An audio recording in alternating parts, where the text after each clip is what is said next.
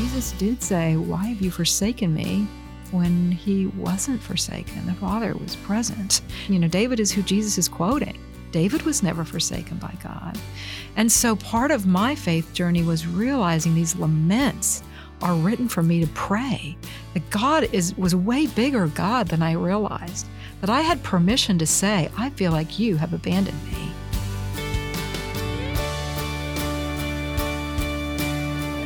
You're listening to the Reframing Ministries podcast, providing help, hope, healing, and humor for people walking through pain. Here's our host, Colleen Swindoll Thompson. Hi, everyone. This is Colleen Swindoll Thompson, Director of Reframing Ministries at Insight for Living and the host of the Reframing Ministry podcast that you're listening to today, where we are offering hope, healing, help, and probably a good dose of humor as I get to talk with my friend, Sandra Glahn. Sandra, thank you for being with us pleasure. today. Sandra is a professor at Dallas Seminary, a multi-published author of both fiction and nonfiction works, a journalist, speaker, who advocates for thinking and transforming our lives. Dr. Glahn has published more than 20 books. That's a whole lot of books. I'm almost 60. What can I say? Don't tell. We won't know. Regarding bioethics, sexuality, and biblical womanhood. She's also written 11 Bible studies in the Coffee Cup Bible Study Series, which I absolutely love that title. Thank you. Regularly blogs at Engage, Bible.org site for women in Christian leadership, and owner of Aspire Productions. At the end of this, we'll be able to tell you how to get a hold of her. But Sandra, you have one book that hit hard when I heard the title of it, called When Empty Arms Become Heavy Burdens. Encouragement for couples facing infertility. Infertility, I think, is probably one of the least discussed topics for women, but one of the most painful issues. Tell me what brought that on. The book certainly came out of my own experience. I'm now an adoptive parent. My daughter's 23 years old, but before we had our happy ending, if you want to call it that, we had 3 years of no success medically, followed by 7 early pregnancy losses, followed by 3 failed adoptions before we finally had the successful adoption of our daughter. And through that time, a lot of people will say things like, "Well, it'll happen, just be patient." And I really had to wrestle through, what if it doesn't? Is God good? Will I trust him even if I never have a happy ending? And that book was finished before we did have a successful adoption, but I did not go back and add that story because I felt like most of my readers really, how my story ended was really kind of irrelevant to what they're having to work through, which is that very question: is God good? Will I trust him even if I don't ever have the ending that I'm hoping for? And interestingly enough, a lot of my single friends who read it just because they love me and wanted to read my book said, those are some of those who want to be married said that's what I'm dealing with too. It's more universal maybe than you think. It's the unanswered question. It's the thing that is our longing. Right. And for you, it happened to be children. For others, it may be a spouse. For others, it may be healing from abuse. Right. I mean, there's a variety of ways that God brings us to our end. I'm hearing 10 attempts that didn't work.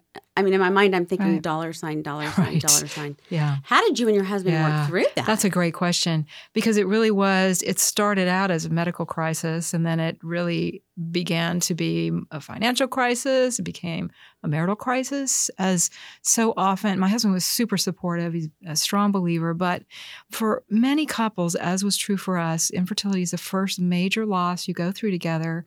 And it's the first time you realize we don't handle grief the same. And where you might have always felt like you're on the same page, he internalized, and I was a verbal processor. And I think at times his eyes were glazing over with, what is left to talk about?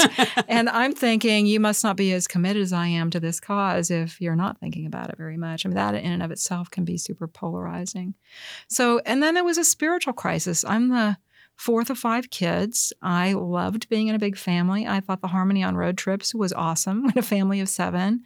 I like the insanity on Christmas morning. If you sort of picture big fat Greek wedding, that was me. That's the Loud family. And I loved it. And so to face the prospect of never having children, I, as a Christian woman, didn't really have any other vision for what my life could look like. I had a very narrow view of womanhood.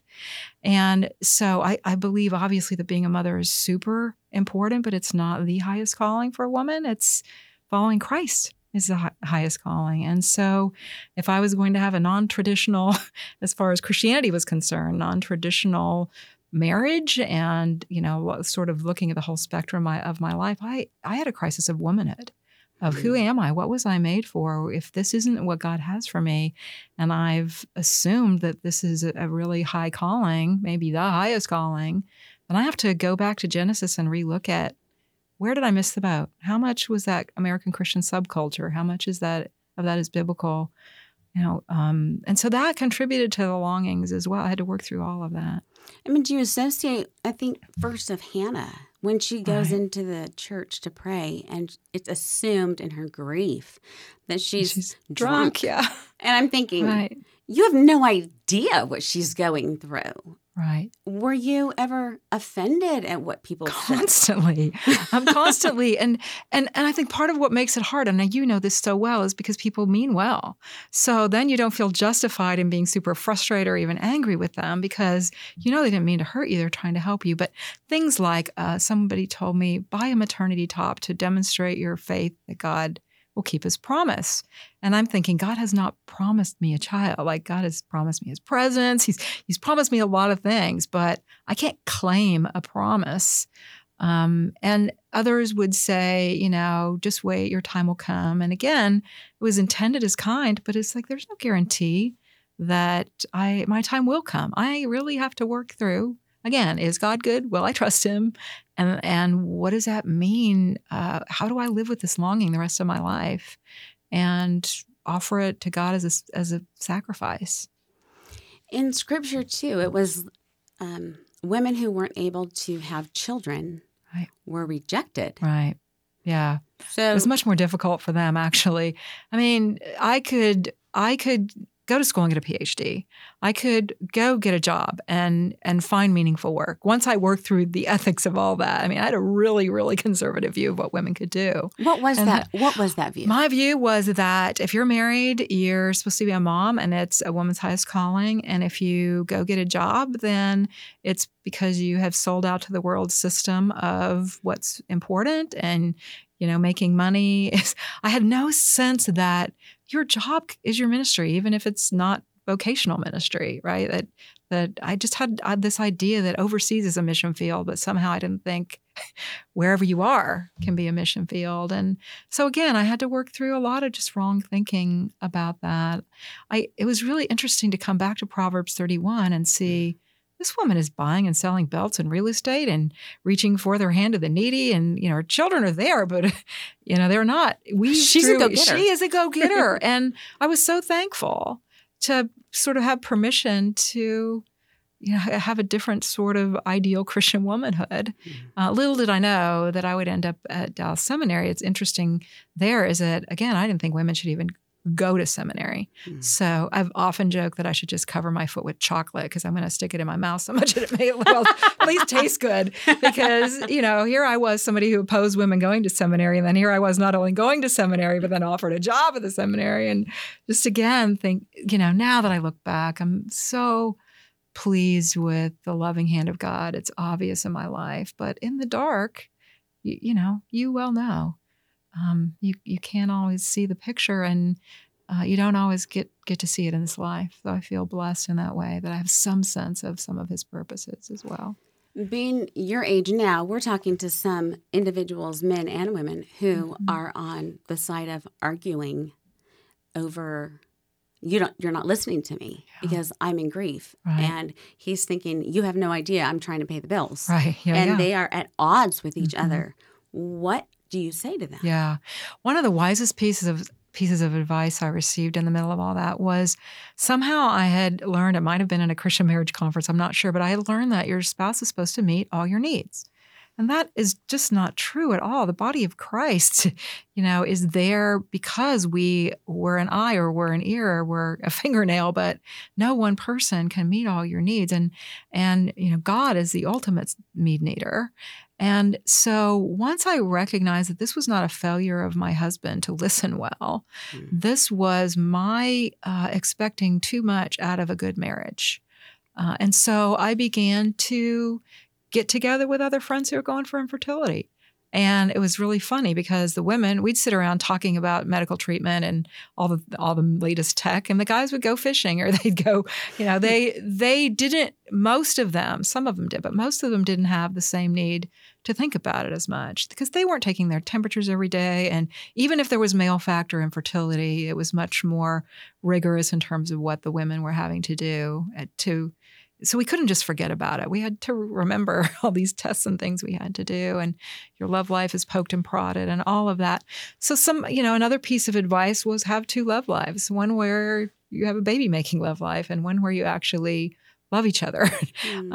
And if you feel like those can't be one and the same, which we did reach the point where we didn't feel that they could be, then to remember that you want to have a marriage at the end of this thing. So it really helped to lower my expectations of what my husband was supposed to do and be and how he was supposed to grieve. And I also noticed in the process that his spiritual gift is the gift of service. And so I would notice things like when we had a failed adoption, I didn't have to shut the nursery door. I would just find it shut. There were things that he did he never made a deal over. I might not have noticed if I hadn't, begun to see that service is a form of love. It's not my love language, but I had to recognize that he was trying to love me according to my love language, but he was also loving me according to his. And I needed to see it, or I was going to miss a lot of expressions of love. Were you able to identify what needs you had? Because I think so many of us go into marriage with, well, I know what I don't want. Yeah. But then it comes, crisis usually invites us into what do I want? Right. Yeah. Well, I learned in the process. I can think of one story. For example, my husband, he likes to fix it. And so he would hear, a lot of men are that way, right? I don't think many men are wanting to do that. And so if I would tell a story like a failure with the doctor or something, he would be angry at the doctor and want to call him up and chew him out. And so there was one day when I was taking regular shots of progesterone to try to keep myself from miscarrying. And I realized I had gotten too low in the liquid progesterone, and you couldn't just go to the pharmacy and get this stuff. And I had waited too long to order it. So I called all over town looking for a pharmacy that had it. And I finally found one that was a 30-minute drive away. So I drove over there. I stood in line. And when I, handed the prescription to the doctor, he said, "Oh, you're the person who called." And he came back after checking and he said, "I actually didn't check to make sure we had any. And we don't actually have any in stock." At which point, the liquid truth started seeping out of my eyes. I did, it was like, and then he's like, no, it's okay. It's okay. We'll find a way. So he ended up sending me to a local hospital and getting me permission for their pharmacy to release some. But I get home and my husband says, "How was your day?" And I'm like, "Not great." And he said, "What happened?" And I had learned by this time, I said, "I'm going to tell you what happened, but I don't need you to go beat up the pharmacist." Because I already did that. What I need from you is for you to hug me and say, "I'm really sorry that happened to you."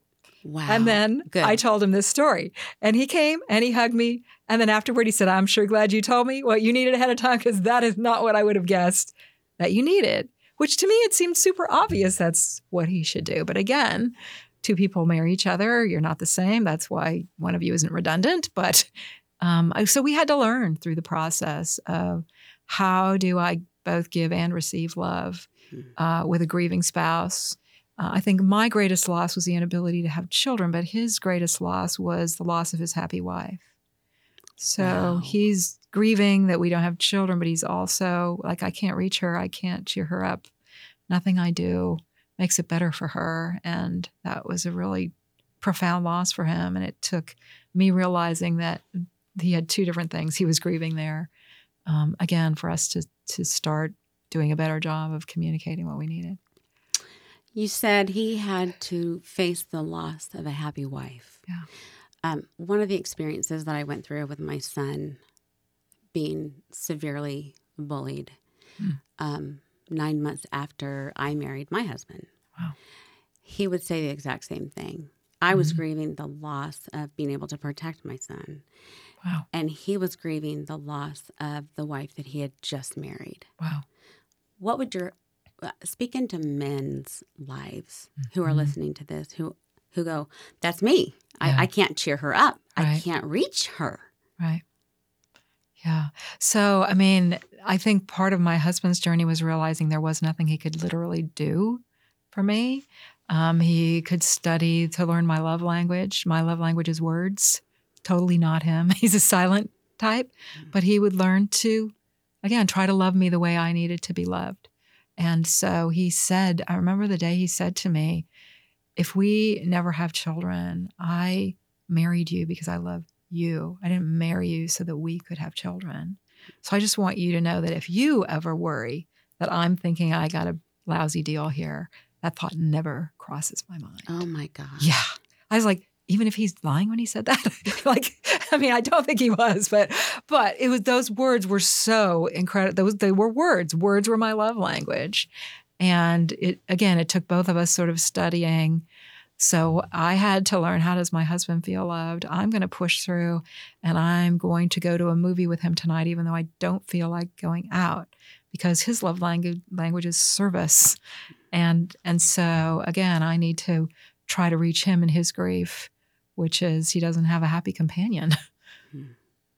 And you worked through that. I mean, we were still grieving. Yeah. The grief takes time. It does. It does. I told my dad one Mother's Day, I would hate to be a pastor on Mother's Day or Father's Day, because you're speaking to an audience that you don't know how many of the people listening cannot have children or have lost a child. Or lost their mother, or estranged from their children or their mother. I mean, yeah. You know, it's interesting you should say that, Colleen, because it's a Hallmark holiday. I think it's really interesting that it's not a day in the church calendar.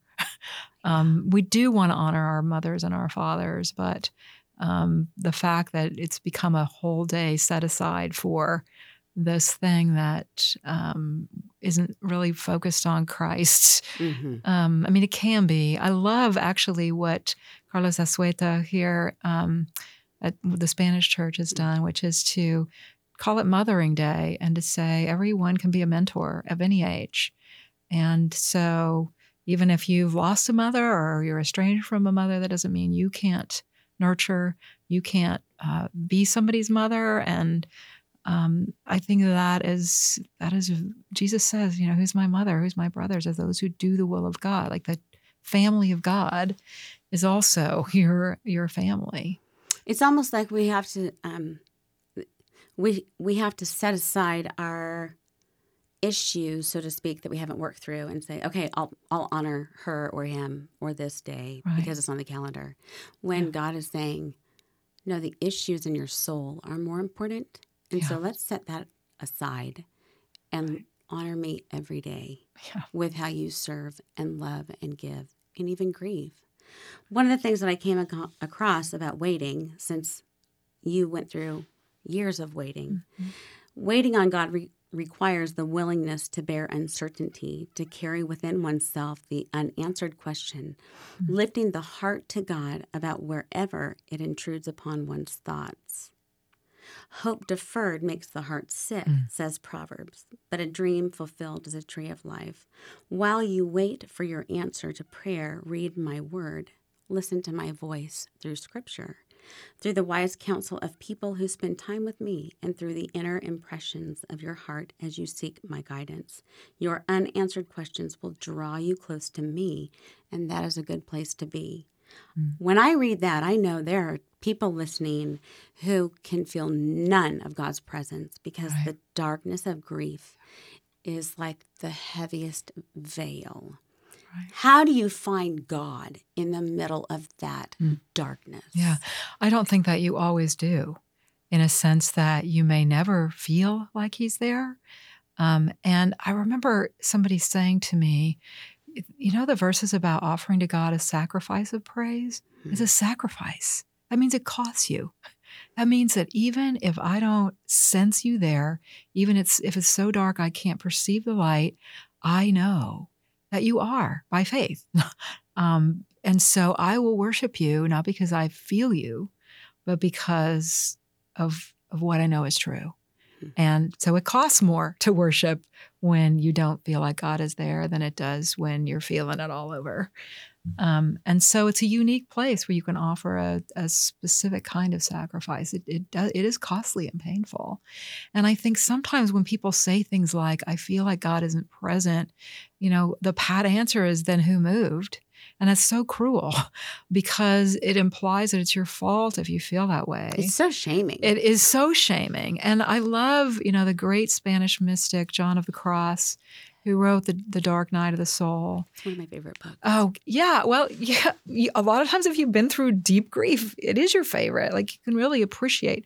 There's a long Christian tradition, a great deep tradition that says that this is also a normal part of the path, that there is a valley of the shadow of death, shadow of death.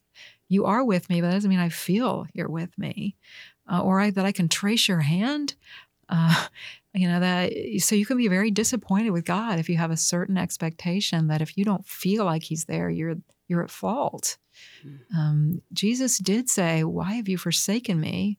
When he wasn't forsaken, the Father was present. And David wrote that. David is who Jesus is quoting.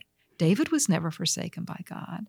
And so part of my faith journey was realizing these laments are written for me to pray, that God was a way bigger God than I realized, that I had permission to say, I feel like you have abandoned me.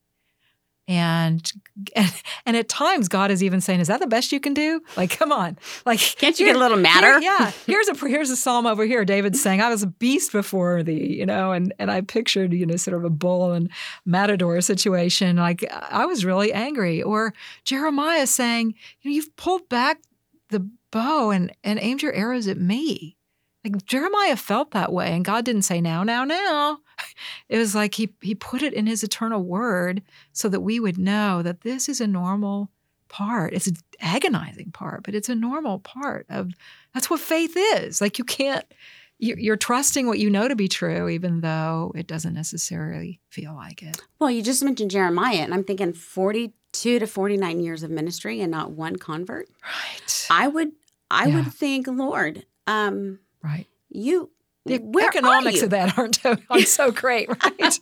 Yeah. Where's the supply and demand here? Yeah. I don't want to question you, but right. I really hate this right now. And giving yourself permission to say this. Right. How long did that take you? Because your Wow. view, like you said, was very confined. Yeah. That was I think I was at failed adoption number 2.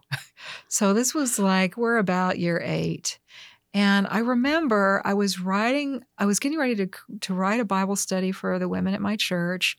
And it's funny that now I look back on it was selected Psalms, and I realized all the Psalms I had chosen were laments. I was going to say, you probably didn't choose the praise ones. I didn't. Your love is unconditional, really Psalm 122. Downer of a series. But I had, so we had lost a pregnancy. My younger sister at that time lived out in Northern California. And it was 3 days before Christmas when the adoption fell through. And so we were thinking we were going to have a baby for Christmas. The nursery's ready. We had to shut the door. My sister calls and she said, come spend Christmas with us. And I said, we don't have any money. We've just spent all this money on adoption. She said, what are credit cards for? They're for emergencies. Charge the trip and come see us, which we never operated that way, but we did. So we fly out there. We get there. And she says, you're going to be so unhappy with me. I didn't actually check to see if there's anywhere we could stay. She had said, come, we'll go skiing or something. And everything's full, right? You can't book a ski trip or something 2 days out. And I'm like, great. So we found an efficiency apartment for my brother-in-law, my sister, and her 2 small children, and my husband and me. Yeah, so you're 6 people with 2 small children shoved into this efficiency apartment hotel. And the children are at the end of the bed every morning, watching Barney and Friends on television. I'm like, Lord, have mercy on me. I hate this. It's we've spent all this money and it's still not getting better. I literally threw myself across the bed and said, have mercy on me. The next morning we woke up and my nieces had chickenpox. And I'm like, what? Yeah. And so that was the point at which I sent everybody to the slopes And I opened my Bible to say, I just need to prepare one of these studies so that at least I feel like I got something done. You know how like college students will take a bunch of books home for Christmas and actually never study, but it's sort of like that. So, and the first Psalm happened to be Psalm 22. And I opened it up, and the first words are, my God, why have you forsaken me? Why are you so far from like my groanings? And that was exactly how I felt. And that was like the beginning of my journey through the lament Psalms of, you have permission to pray this way. This is not something new that you're going through. This is what people of faith through the centuries have experienced. And there are more. I've been taught the ACTS acrostics. It's adoration, confession, thanksgiving, supplication. Lament is nowhere in there. Yeah, if I pray this way, exactly, it'll get answered. Yeah. And where that's the appropriate way to pray to God. And lament is the most common form of prayer in the Psalms, of complaint to God, of crying out in agony. So that's where that began for me, was praying those Psalms. And so where did that lead you in your relationship with not just the Lord, but your family, with you interpersonally? Yeah. I felt a freedom because I realized I had permission to tell the truth about what I thought about God. Yeah. And that, again, God was saying in a lot of ways, you're not even strong enough in your anger, in your expression.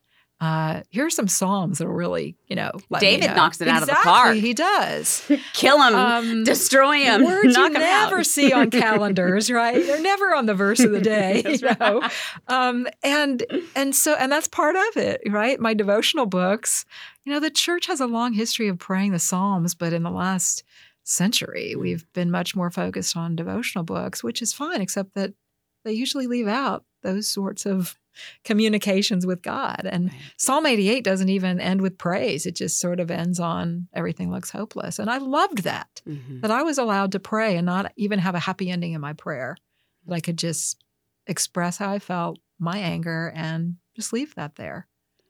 What did that do with your relationship with the Lord? Because I remember going through experiences of betrayal and loss so deep that Psalm 90 and 91 were very vivid expressions of anger and frustration. But I felt closer to the Lord as I prayed that out to him. Yes. Yeah, I was thrilled to learn he was way bigger than I thought. And he was way emotionally secure in himself than I thought. That God wasn't rattled by me rattling at him. And that it wasn't an evidence of my lack of love for him or my lack of faith in him. It actually showed that we had a relationship. That you could actually express. I had the freedom. I hate this. Yes. I hate what you have And allowed. I'm mad at you. Right. Like you say you love me and you're allowing me to be utterly miserable. I'm trying to have a high view of the family. We have a loving relationship, ready to welcome a child while the world is aborting babies. Again, what is with your supply and demand, Lord? It makes no sense to me. You need a new marketing manager. Yeah. I'm telling no one to trust you. Yeah. I've said those words. And he's like, are God's ways above our ways? Yep. Yeah. As high as the heavens are above the earth. That's pretty far. So I don't have to understand it, but I have permission to not understand it and say, I don't like that I don't understand it. And he doesn't go anywhere. He's not saying I'm a failure. He doesn't hate me. All the things in a relationship. What if I was in a marriage where my husband is not allowed to express that he's upset with me? That's not a relationship. It's a very one-sided, one-way street. It's very conditional. Yeah. One of the things that we talked about when we spoke earlier was on our prayers and wishing. And Henri Nouwen, in his book, Finding My Way Home, Pathways to Life and the Spirit, says, waiting is open-ended. Open-ended waiting is filled with wishes. I wish that I had a job. I wish the weather were better. I wish the pain would go away. We're full of wishes, and our waiting easily gets entangled in those wishes. We want the future to go in a very specific direction. And if it does not happen, we are disappointed and slip even into despair. And I wanted to add, anger, frustration, and a lot of words that we don't say in church. What will life be like if I don't get the things that I wish for? One of the reasons that we have such a hard time waiting is that we want to do these things that will make the desired event take place and thus satisfy our wishes. In the end, our waiting is really not open-ended. Instead, our waiting is a way of controlling our future. Ooh. Ow. That's when I close the book. Him, yeah. Ooh, now you're stepping on toes. Right? But at the same time, we pray with these wishes. Lord, I pray that you will heal my son. Yeah, when the Lord wish. is saying, that's a good, that prayer I understand on a human level. Yeah. But if I healed him, Colleen, you would not have to address your pride. And you wouldn't have to address your control and the illusions that you have of prayer. Yeah. How did this all change how did the illusions of life come I to the loved surface? the illusion of control, and I wanted it back. I wanted to think that, in 2.3 years after I got married, we could start a family and space them 2 years apart. And not that you had anything planned. Not that I had anything planned. And it wasn't that it was a bad or evil plan. I think that was part of the hardest part for me. James talks about your selfish desires, but the things we were desiring weren't selfish. We wanted a healthy family. We wanted to glorify God through our family. We wanted to use our marriage to pour out love on a child. And I think that's part of why part was even harder, because it wasn't that we wanted a bad thing. Healing for your son is a wonderful thing. Like, there's a day coming when that will be the reality. Like, we should long for those things. But it's also true that, we live in a broken world, and that, again, God's ways are not our ways. And so when I think, for example, of my super narrow views of what marriage was and how much pain I could have inflicted on singles if I had gone through life thinking that this was God's ideal for women, I could have hurt a lot of people. Like, God was definitely molding and shaping me. There's no doubt that I'm a different person in terms of character through that. But that actually wasn't that comforting to me to know that God is working that for good. The only thing that really provided lasting comfort to me was it's a mystery, right? It's a mystery. No matter how logical you try to be, you're not going to figure it out, because God is so far beyond you. You don't know what he's doing. I had no idea I would someday be a professor at Dallas Seminary. I'd be discipling the nation's leaders. Like, what a beautiful, in this life, picture that I can see now of God's purposes. And I know most people don't even get a this life picture. We just have to wait for heaven. God had definitely good and beautiful purposes for me and to build his kingdom through me and what I was learning. But even though I knew that the scripture taught that he was going to work it for good, again, the greater faith thing for me was I needed to know. I don't have to figure it out. I don't have to say, well, maybe it's happening because it's X, Y, or Z, just to say, I don't know why it's happening. I don't have to figure it out. And it kept coming back to the gospel. Is God good? Yes. How do I know God's good? What did he stop at to take care of my need? Nothing, including the death of his only son. Like, every baby I'd conceive was lost. There is no way I would give one of those for somebody else, right? And here God was giving his son for me. And so it's like, if God didn't stop at anything for my good, then I have to trust that all the lesser things that I'm dealing with, like the most important thing in history is the death of his son. So anything I'm dealing with is a lesser thing. So why would God stop at anything for his glory and my good? So what do you say to the woman or the man who has a wife who is sitting there and they're miscarrying right now? Mm-hmm. I don't say anything. I usually just show up if I can and just sit there. You think of Job's friends. They did awesome the first week. They showed up and they said nothing. Great. A week is a really long time to sit there with somebody. Yeah, after 3 days, the fish usually stink. Exactly. So they go. So a week is a long time. We're super critical of them, but they sat a long time before they opened their mouths. Mm-hmm. But there are no words. But people showing up is so meaningful. What does that look like? What does that look like? Well, it looks like sometimes you go to the funeral of somebody you don't know because it's the loved one of somebody you do know, or you show up with food. I remember one time when I lost a pregnancy, one of the guys in our church who loved to cook showed up with a chocolate cake at the door. And he said, I wanted you to bring you something. I didn't want to bring you a plaque you'd look at and it would remind you or be a trigger. I wanted to bring you something you could consume, enjoy, let it make you fat. I don't care. But, as you taste it, know we love you. But then there's no reminder left over. And he drove 30. So he spent his morning doing it. He drove 30 minutes to bring it. He thought of it. Time. People present. Showing up and mowing the lawn because my husband didn't feel like mowing the lawn. People who hugged my husband and realized this wasn't just a loss for me. He often got lost in the picture.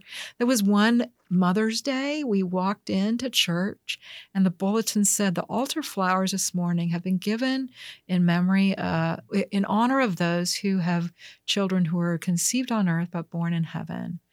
And acknowledge, I know, right? And it was the family with the most children in the church thinking about us, we who had no children. So they knew that they couldn't be around us with their many kids. That would be painful, but that they could do something from afar. Yeah, super, super kind. I mean, I don't even have any words for that kind of yeah. sensitivity and empathy. Yeah. Because you cannot fix what God has allowed. You can't fix it. And if he allows the thorn, right, it's his choice to take it out or to allow it to stay. Right. Now, you've gone into a lot of other areas of work. Talk to me about some of the studies that you've done on human sexuality, on ethics. Yeah. So as part of infertility, I had to recognize that I had somehow picked up a twisted view of womanhood. And I had to go back to Genesis and relook at, then what is the purpose of woman? Well, her purpose is to glorify God. Who is she? She's an image bearer. What does reproduction look like ultimately? Well, it looks like making worshipers, multiplying worshipers, right? And for some, that's physical reproduction, and some it's, discipling the nations to glorify God. And so as part of that, I also had to look at, well, is reproduction the purpose of marriage? Which some people told me, right? The purpose of marriage is to have children. I was like, well, I hope not. Like it's a purpose, but it's not. Why would God design something like that wouldn't be able to happen in his perspective anyways? Like why say that? Right. That's not biblical. Right. So, as I relooked at marriage, I kept coming across the word knowing and oneness. And every time you would see these marriage passages, you'd see two become one. Even the head-body analogy is it's oneness. You're interconnected. And so looking at how can my husband and I be united in this? It doesn't mean that we are interchangeable, but that we are united as one. And so we began to look at how can we do international missions? How can we do good in the world? What educations do we need in order to be the most effective disciples we can be? And as part of that, I had to wrestle through what about bioethics as it relates to infertility and in vitro fertilization and stem cell research. You mentioned the novels a little earlier, and my co-author was a medical doctor, and we saw stem cell research coming down the pike, and we knew that if we wrote a nonfiction book on that, maybe his mother and my dad would buy it, but it would be a cure for insomnia. But what if we told what we knew through story? And so that was part of bioethics through story because it was complicated. We knew that these issues can't be covered in a soundbite, and a novel is a nice long way of exploring in people's lives. What does it look like? What are the decisions that you make? One of the things that came out of that study of scripture for me was I changed how I began to talk about abortion, because Jeremiah, does talk about in the womb, you knew me. So a human life is life in the womb.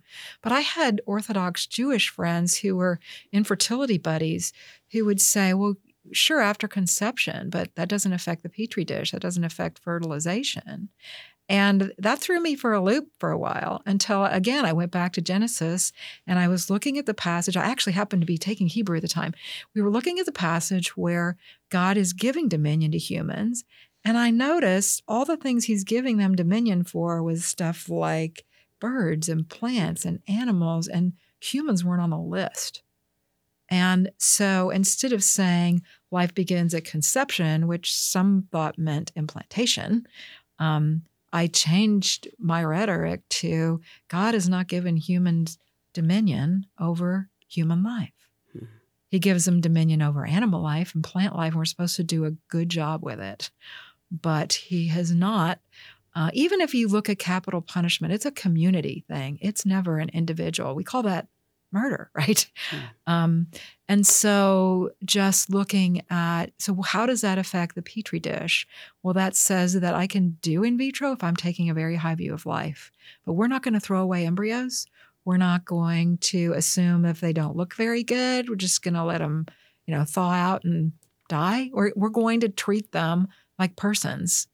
And fortunately, we worked with doctors who we sat down and basically said, this might mess up your success rates, because success rates don't always mean they respect life. Sometimes their rates are higher because they're only looking at the A quality stuff.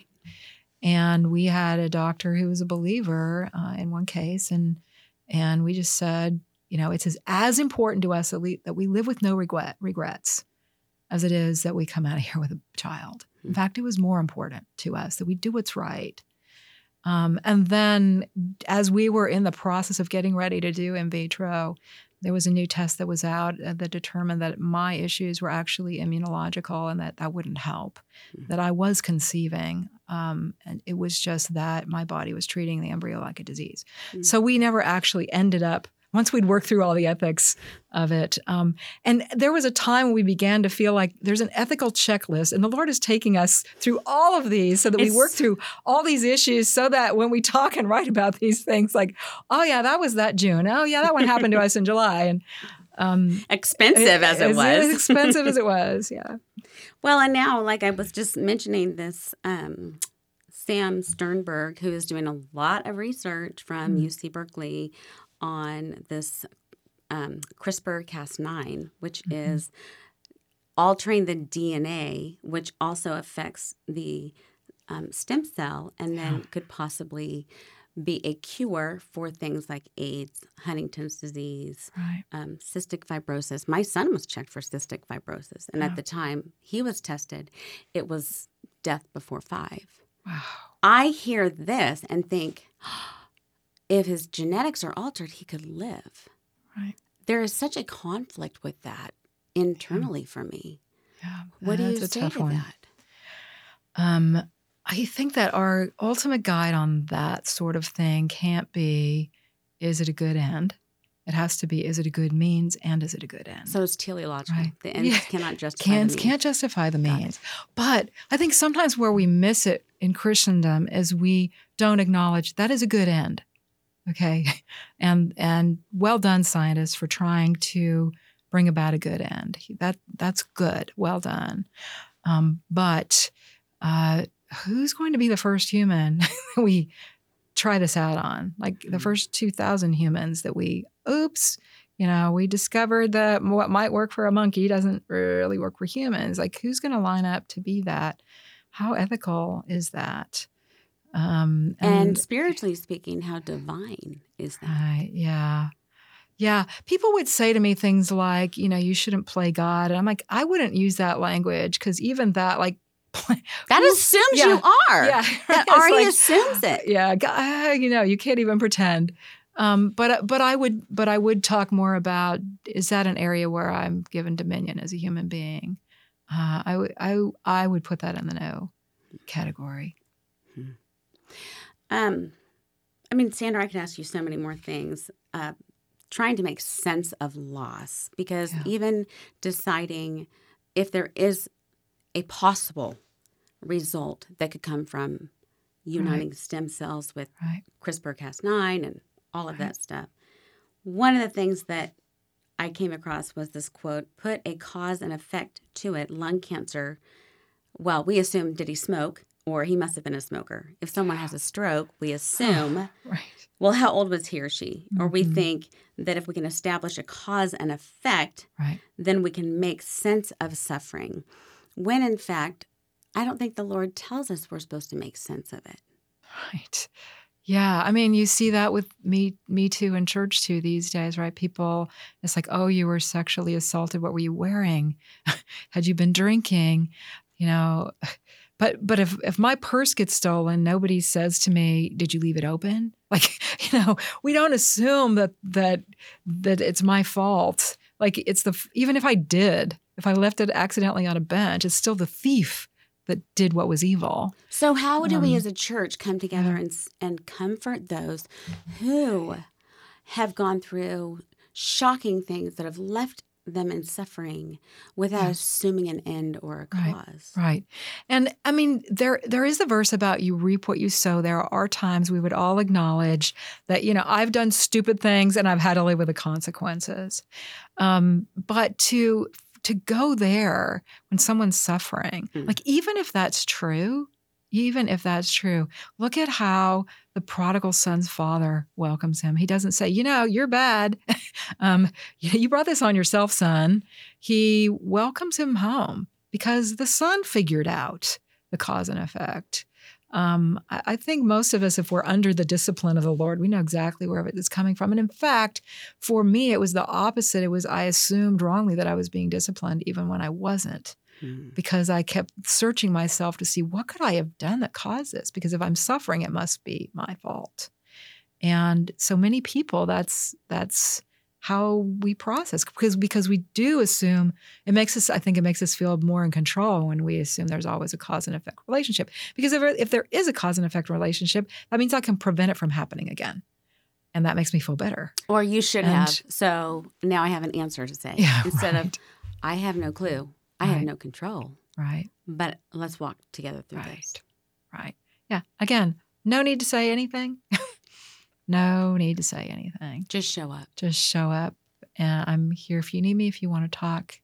I'm happy to listen. I think people, when I did begin to feel comfortable expressing anger, people were very quick to try to move me from anger.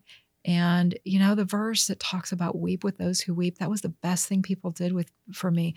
Because when somebody would show up and weep with me, I didn't feel like I needed to apologize for crying.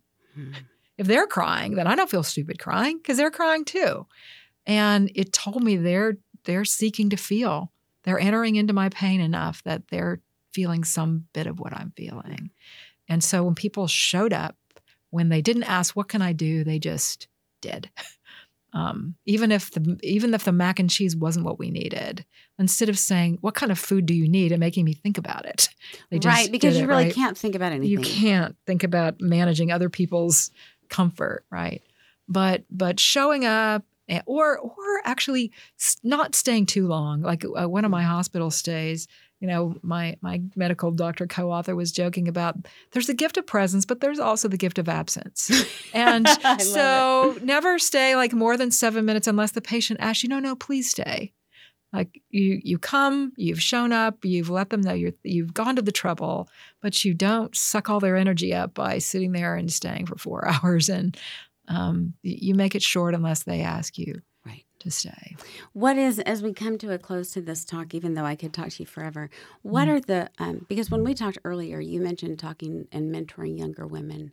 What are some of the common themes that you're addressing, and how do you address them? So interestingly enough, at Dallas Seminary, I'm mentoring men and women.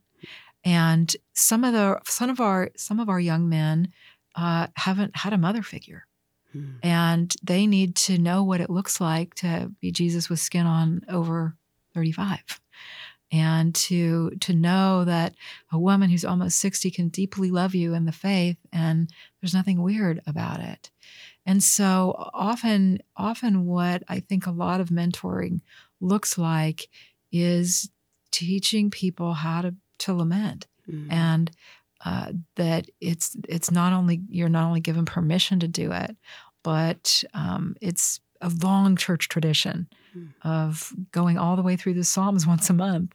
And so I definitely start with Psalms because I think that's the emotional life of the people of faith, teaching people how to express everything from praise to grief to disappointment to anger to rage to wanting to get revenge. I mean, every emotion you can imagine is there. So I think if we can teach people how to pray, and also teaching them who their God is, the Father, Son, and Holy Spirit. It's a triune God. He's a triune God. He's not the American God of Santa Claus, right? Mm-hmm. He's the little rabbit's foot in my back pocket. Exactly. Yes. And maybe if I'm a good person as I define it, then he owes me something. That whole cause and effect thing. And everybody, is reunited with their friends in the end. So God is just all happy endings, and he's not just. And it was good for me to see that I am not God. And God can do with my life whatever he wants to do because he's God. He's not mean. He is loving, but it can feel really mean. But he has every right to do whatever he wants. He's my maker. He's the maker of the world. And, Job's little nature walk was not full of answers, right? Mm-hmm. It was, did you make the ocean? Did you put the boundaries on it? Where do I store the snow? Questions. Is that right? You counted them. Good for you. Yeah, exactly. And so when that is your God, you're struck dumb. Okay, I repent in silence. Don't you think it begins then, in all things, our position in Christ? Right, yeah. Is we are under his authority. We are made by him. And we are not entitled to an answer or a happy ending or whatever. That's promised in heaven. That's the hope for heaven. Right. That's why Paul longed for heaven, because then all things are made right. But here on earth, this is not that day. It's not that day. Yeah. Sandra, you are so wonderful. You write for, and they can find you at Aspire, ASPIRE, 2.com. Is that right? Yes, it's based off of the verse, aspire to the quiet life. That's fantastic, and I just want to be quiet. Thank you. Thank you so much for sharing with us about how you journeyed from infertility, which really was a symptom of the deeper connection with Christ, which is, are you going to allow me to be your God? Right. And as you have, look at the ministry now. You touch people who travel the world, mothering and caring for them and touching their souls in a way that, had he allowed you to have children, there wouldn't have been maybe time. I don't know. Right. Because I don't know the solution of what would have happened. Right. But is there anything that you would like to offer to say to someone who is in the wrestle right now, in the tug of war with God? Yeah. Just that there was a line in a novel that I read about a couple that they were climbing the stairway, and it was like nailed to a tree, like the steps to a rope swing. And in the middle of the night, this loving couple go out there and they just look at the lake and they see the stars. And they just climb the rope and fling themselves into the stars, is how it was written. And fling yourself into the stars. Like God is a mysterious God. He's huge. He's big. You don't have to understand him. His ways aren't going to make sense. But you are stranded on omnipotence. Mm-hmm. Stranded on omnipotence. I will never forget that statement. Thanks. That is so good. And yet we have so much hope because he knows where we're going and we don't. And we don't have to. We don't have to know. So we can let go of that illusion. Well, thank you so much for taking pleasure. the time. Thank you, and thank you for your life and ministry. Well, grateful. Please connect with Sandra at aspire2.com and also with Reframing Ministries at insight.org, which is our email address, and reframingministries.com, which is the page where we will have show notes and a way for you to get to connect with Sandra. I would also like to encourage you as we close this to rate and review the podcast that you've listened to with Reframing Ministries. It helps us get the word out, and it helps other people realize there is hope and help as they trust God through the darkest seasons of their lives. It's been so good to be with you today. Thank you for tuning in. Until next time.